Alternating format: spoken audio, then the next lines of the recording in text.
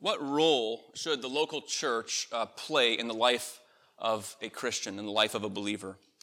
Why should a believer desire to be among, to be with the people of God? What ought to motivate him in that? What cost should a believer be willing to expend to bear up and help the people of God? As we continue in 1 Thessalonians, Paul's letter to the church in Thessalonica, these are the kinds of questions that might come to the surface in our minds as Paul is addressing these believers, and the focus centers on the significance of the local body and seeking to be with the local body. So it's 1 Thessalonians chapter 2, beginning at verse 17. 1 Thessalonians 2:17 through chapter 3. So let's give our attention now to God's word. Paul writes this: "But since we were torn away from you, brothers, for a short time, in person, not in heart, we endeavored the more eagerly and with great desire to see you face to face, because we wanted to come to you, I, Paul, again and again. But Satan hindered us. For what is our hope or joy or crown of boasting before our Lord Jesus at his coming? Is it not you? For you are our glory and joy. Therefore, when we could bear it no longer, we were willing to be left behind at Athens alone. And we sent Timothy, our brother and God's co-worker in the gospel of Christ, to establish and exhort you in your faith, that no one would be moved by these afflictions. For you yourselves know that we are destined for this. For when we were with you, we kept telling you beforehand that we were to suffer affliction, just as it has come to pass, and just as you know.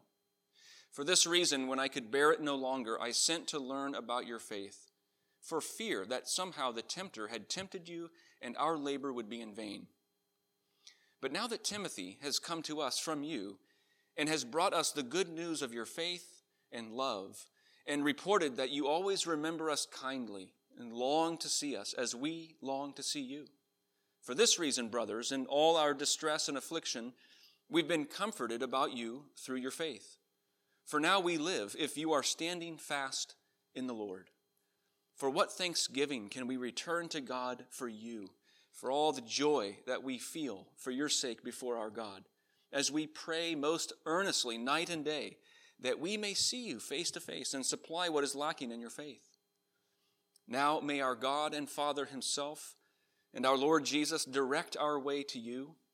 May the Lord make you increase and abound in love for one another and for all, as we do for you, so that he may establish your hearts blameless in holiness before our God and Father at the coming of our Lord Jesus with all his saints."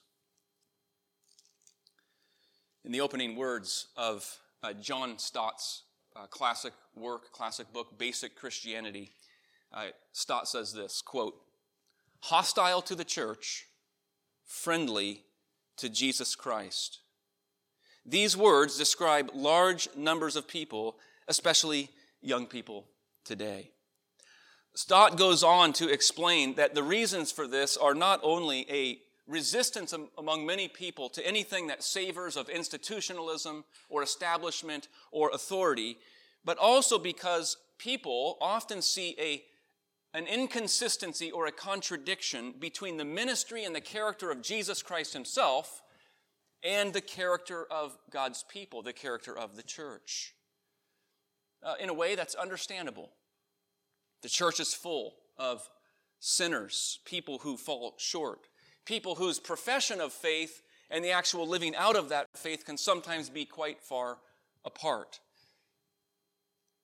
Nevertheless, one thing is for certain. Both the Old Testament and the New Testament are not only radically Christ-centered, they are radically church-centered, radically congregation-centered.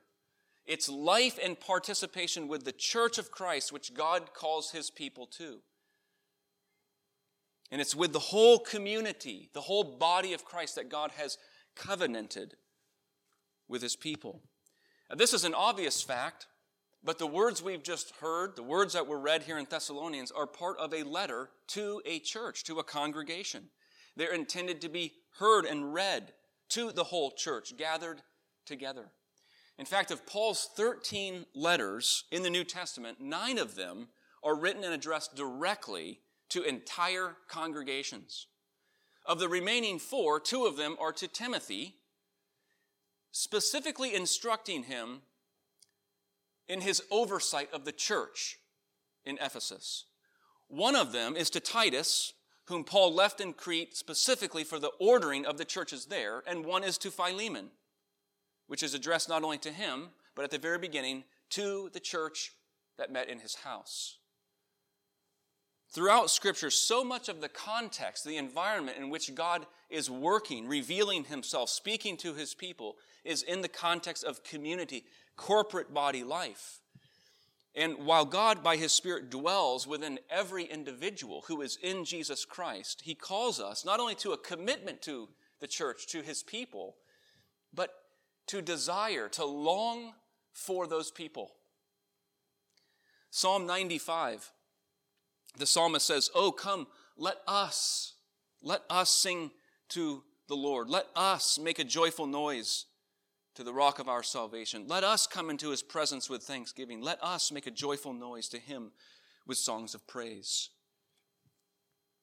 And this is what we see expressed in this part of Paul's letter to the church in Thessalonica.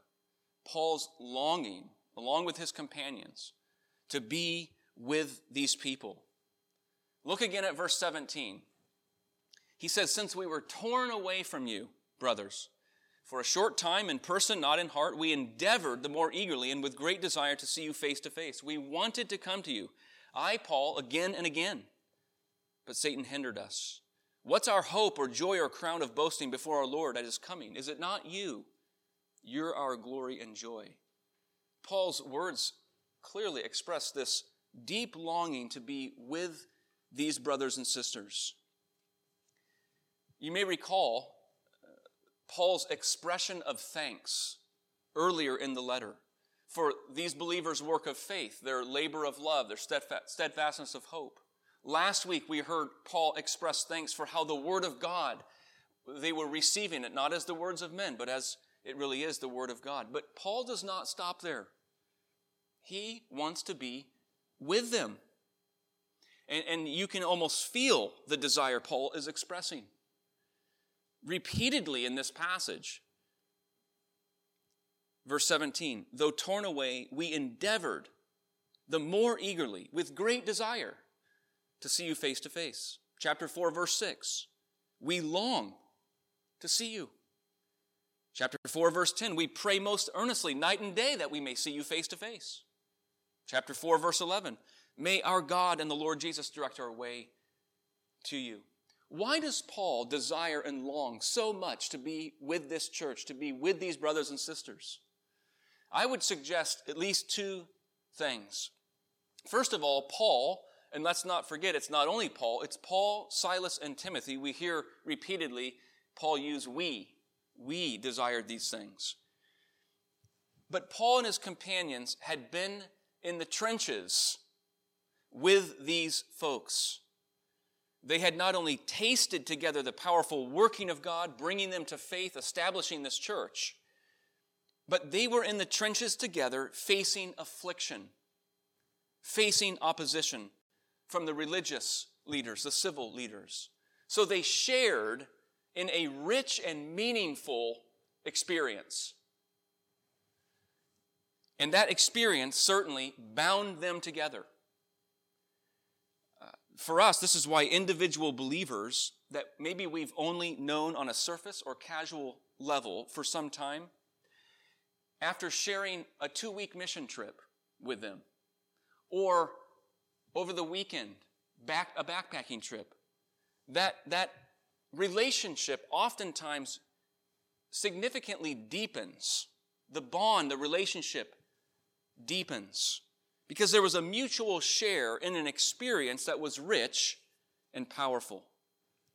And for us, in the most practical of ways, this is why engaging in a discipleship group, a shepherding group, extending hospitality one to another is so helpful and important. It's in those kinds of environments and here where the believers one anothering grows. And a beautiful thing happens. As that fellowship, as that one anothering grows, it magnifies corporate worship. Because the glory of God is magnified as God's people, though many, are bound together with one voice, one heart, a singular love for the Lord. So it's not only relational impact, it's vertical impact in magnifying the glory of God. They had this share together. But there's a second reason why he desired to see them and be with them, and I think perhaps an even greater reason. And it was the nature of his bond with these people. I would call it a spiritually familial bond. It's spiritual and it's familial. If you look at verse 17, this is where we see this. He says, since we were torn away from you, brothers, for a short time, in person, not in heart. Notice he calls them brothers. Brothers. This is a relationship that is unique to the Christian. The word brother is adelphos. It's a compound word. Meaning from, delphos, womb. From the same womb. That's what makes blood brothers, blood sisters so special. They come from the same parents. They have occupied the same mysterious world of their mother's womb. They share a common origin. There's no other relationship that has those features. And Paul's saying the same is true for every believer in Christ spiritually. Remember what Peter said. We have all been birthed into a living hope through the resurrection of Christ from the dead. And the womb, if you will, that has given us new life is the empty tomb of the Lord Jesus Christ. Every believer has passed through death and new life by our union with Jesus Christ. So Paul's communicating to them the reality, they're in the same family, the same household of faith. They share the same heavenly Father as brothers and sisters in Christ. They have the same elder brother, the Lord Jesus. Paul felt so strongly for these people that he says in verse 17, when we were torn away from you, those words torn away means orphaned. We were orphaned. In the face of opposition, against our will, we were orphaned. We should be convicted. The expression of Paul's love for these believers went well beyond fondness. It wasn't that they shared a similar background. Paul was steeped in his previous way of life and religious Pharisaism. Not so much the Thessalonians. It wasn't their common background. It wasn't a common nation or land. It was because, despite the many likely differences, they shared the same Heavenly Father. What is the basis of our love? It's really critical. Jesus promised he would build his church, and God's people are called to love what God loves. I think that's part of what was driving Paul. They long to be together, long to be with them. We see another aspect of Paul and his companions' relationship to this church. They long to see them, they long to be with them. But he goes beyond that. He reminds them of the cost that they endured in order to support them amidst suffering. Chapter 3, verse 1, when we could bear it no longer, we were willing to be left behind in Athens alone, and we sent Timothy, our brother and God's co-worker in the gospel, to establish you that you would not be moved by these afflictions. Recall from Acts 17 that when Paul, Silas, and Timothy helped to found and establish this church in Thessalonica, they were persecuted. They were forced out of the city. They fled. And where did they go? They traveled first to Berea, and then the scripture says on to Athens. So here now, later, Paul is writing, reminding them that while it was in Athens that they decided to then send Timothy. And just to help ensure that they wouldn't be disappointed that Paul himself had not returned, Paul gives this lofty title to Timothy. Did you see that?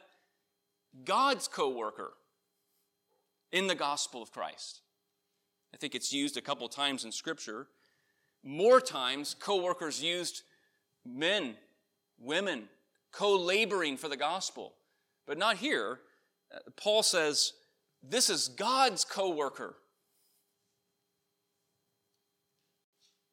Essentially, he's communicating with strength, with force, that he's coming from the apostolic team, an extension of that team, with the power of God. And so Paul's point is, let no Thessalonian voice disappoint you that the apostles themselves had not visited you. We're not sending you here a mere messenger boy. He's a part of our team. He's ministering in the power of God. It's really one of their greatest resources. This is the first sending that Paul does with Timothy. It's not going to be the last. It's going to become a pattern through Paul's ministry and Timothy's ministry. About a decade after Paul's ministry and writing to the church in Thessalonica, about a decade later, he writes this to the church in Philippi. For I hope in the Lord to send Timothy. I have no one like him who will be genuinely concerned for your welfare. Timothy proves himself to be trustworthy, effective in ministry. And what a mission this would have been. A mission that involved risk, required courage, a traveling round trip from Athens, where Timothy is sent, to Macedonia, to Thessalonica. Round trip would be about 3 to 4 weeks. Not to mention however long Timothy spent in Thessalonica, going to exhort and encourage them. It's suggested at this time Timothy was likely in his early 20s. And it's a solo mission. Would he make it? Would he make it back? Could he handle the pressure? And interwoven through all of this circumstance is the reality of suffering, affliction, personal cost.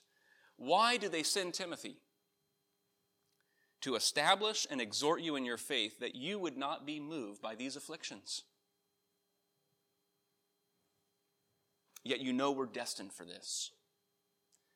And it's not just the Thessalonians who are suffering. Paul and Silas suffer the loss of Timothy. When we could bear it no longer, we sent Timothy.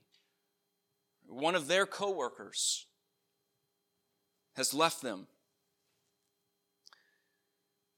And then Timothy himself. He's considering the cost, extending himself to bear up the faith of others. And so what we have here is a picture of people sharing together in suffering, one for another, carrying one another's burdens.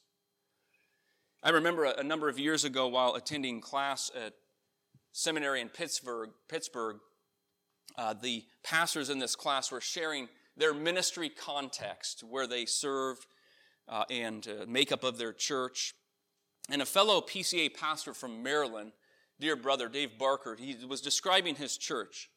And he said, my church is about 260, 270 communicant members. We have a private Christian school. I've been serving there umpteen years, and we've just planted a church. About 50 or 60 people went to plant that church, along with 2 elders. And as he was describing the beginnings of this church plant, I could tell, both by his words, but also by his countenance, the pain. Like the pain that he was feeling through this process. Something very good, something worthwhile. But there was a sense of loss. We just lost 50 people. We just lost 2 of our ruling elders. Something good, something godly, but something that is costly. And Paul and Silas and Timothy, I think, are feeling that, expressing that. There's a cost to what they're doing. And we are to consider the cost, the kind of cost we're willing to endure, to bear up, to give support to the body of Christ, whether it's through words of encouragement or empathizing with a brother or sister in the Lord who is in pain, serving in various capacities. Many are the ways that we can demonstrate a costly care, a costly love to bless the body of Christ. And it's as we do that we are reflecting the costly love, the costly suffering of our Lord Jesus Christ, who took upon himself the weight of our guilt, the weight of our sin. They long to be with them. They're demonstrating a costly care for these people. And then finally, we see Paul and his companions encouraging growth, an increase specifically in faith and love. It runs through verse 16 to 13. Verse 6, but now that Timothy has come to us, he's brought us the good news of your faith and love. Timothy served, he's returned, and we have been comforted. We've already seen those themes of faith and love show up earlier in the letter. It runs through Paul's letter, but the greatest emphasis is on love. He says in verse 11, as he gives this sort of pastoral prayer, now may our God and Father and the Lord Jesus direct our way to you. May the Lord make you increase and abound in love for one another. Love becomes the central, the perennial characteristic of the people of God, God's family. 1 Corinthians 13, now these three remain, faith, hope, and love, but the greatest of these is love. Colossians chapter 3, above all these characteristics, patience, care, faith, above all these put on love, which binds everything together in perfect harmony. Sinclair Ferguson said, without this love, the family of God will only be formal and hypocritical. The Puritan John Owen explains this well. He said that the family of God is like a man going into the forest to gather wood for his fire. He collects all these branches lying around him. But as he does, he realizes he has a problem. How will he be able to get them home? The branches are so different. One is thick, one is thin. One's short, one's long. One is straight, one is all crooked. And so he says he decides to bind them all together with a cord. And thus he is able to carry them home in a bundle. And indeed, that cord is love. Love. It's only as we recognize we have a common Father, a shared birth, the same elder brother, the same redemption in Christ, and thus love one another, can the fellowship of Christ's church be really what God desires it to be. And he's doing that work. Our God is at work doing that. And I think that all comes as the love of the suffering servant, the love that is displayed in the shed blood of Jesus Christ, so overwhelms us, so overwhelms the people of God, that we respond in no other way but to love. To love as he has loved us. Let's pray together. Lord, we thank you for your great and awesome love displayed in Jesus Christ. And we pray that that love would grab our hearts, even break our hearts. Lord, give us a longing for your people. How we thank you that you have promised that you will build your church. You've called us to be a part of that great work. Father, increase our faith and increase our love. Give us wisdom, Lord. Each one of us, give us wisdom in the shape, in the form that love takes. We trust in you that by your Spirit, by your great love, you will bind us together. Continue to sustain us, O Lord, and guide us in the way everlasting. For we praise you and we express our love to you, Lord, in response to your great love for us. For this we pray, through Christ our Lord. Amen.